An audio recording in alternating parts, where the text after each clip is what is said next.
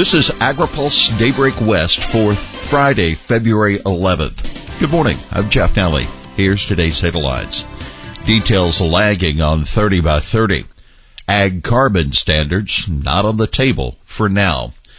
Lawmakers are pressing for details on conserving lands. The Newsom administration has released draft plans for conserving land under a 30 by 30 initiative and climate strategies for natural and working lands. Yet Assemblymember Steve Bennett of Ventura and other lawmakers struggle for details on how agencies will implement the plans. If we're shooting blanks, said Bennett, we can't really help the administration. As chair of a budget subcommittee reviewing the funding proposals, Assemblymember Richard Bloom of Santa Monica expressed his frustration at evaluating more than $2 billion for a climate resilience package without having at least a hint of where the administration wants to go with this.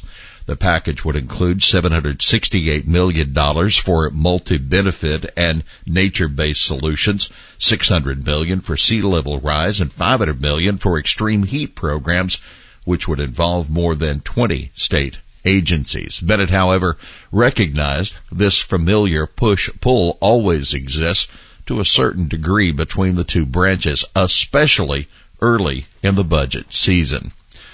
Farm groups sue EPA to stop chlorpyrifos ban. A coalition of farm groups is suing to block EPA from prohibiting the use of chlorpyrifos on food crops starting February 28. EPA announced the insecticide ban in August in response to an order by the 9th U.S. Circuit Court of Appeals. And a lawsuit filed yesterday in the 8th U.S. Circuit Court of Appeals based in St. Louis. The American Farm Bureau Federation and national and state groups representing growers of soybean, sugar beets, wheat, cotton, and fruits and vegetables say EPA ignored the agency's own scientific analysis in revoking all food tolerances for chlorpyrifos. You can read our full report at agripulse.com. Bonnie, early adopters to be protected in climate projects. Robert Bonnie said the $1 billion in climate projects the department will fund this year will benefit agriculture across the country as well as farms of all sizes. We want to have a portfolio at the end of the day that covers a broad suite of crops, livestock, forestry, producer types. Some projects could scale up existing programs while others may be brand new, such as developing a climate-smart beef product for a local market.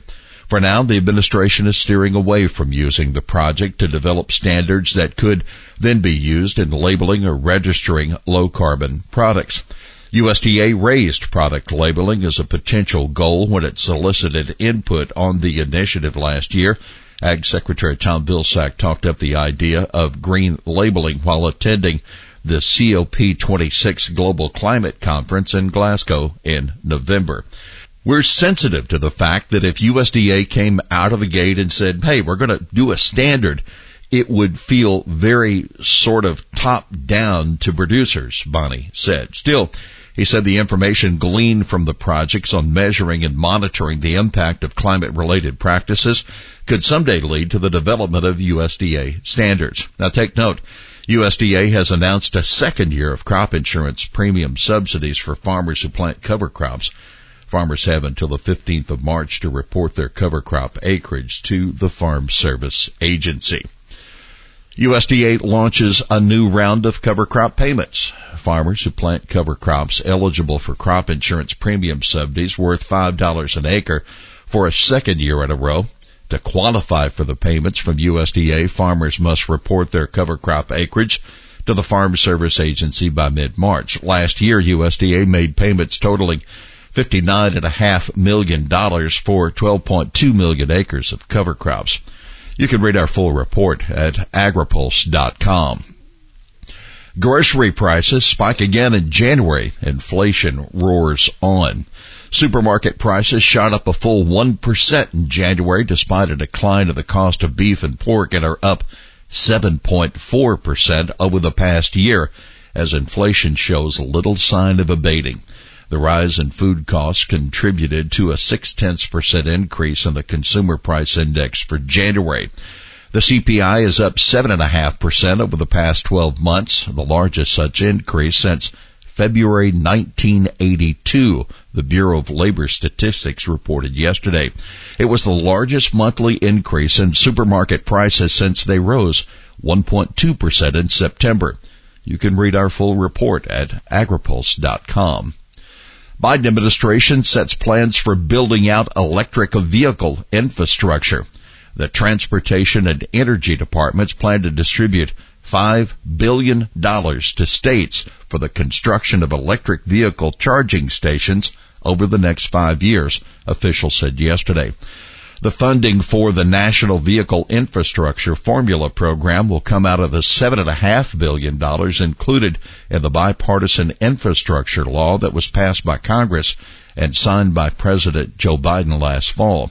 According to Secretary of Energy Jennifer Granholm, the $5 billion in funding will be used to build charging stations along major highways and transportation corridors and will create up to 500,000 charging ports. A second grant program, which will be announced later this year, will go toward creating electric vehicle charging stations in states, communities, and reservations that currently have few charging stations. Again, you can read our full report at agripulse.com. Here's today's She Said It. Ventura County farmers farm food. The Environmental Working Group farms clicks. That Ventura County Farm Bureau CEO Maureen McGuire responding to an op-ed by the Environmental Group charging that farmers apply a dangerous amount of pesticides. Well, that's Daybreak West for this Friday, February 11th. For the latest news out of Washington, D.C., visit agripulse.com. For AgriPulse Daybreak West, I'm Chap Nally.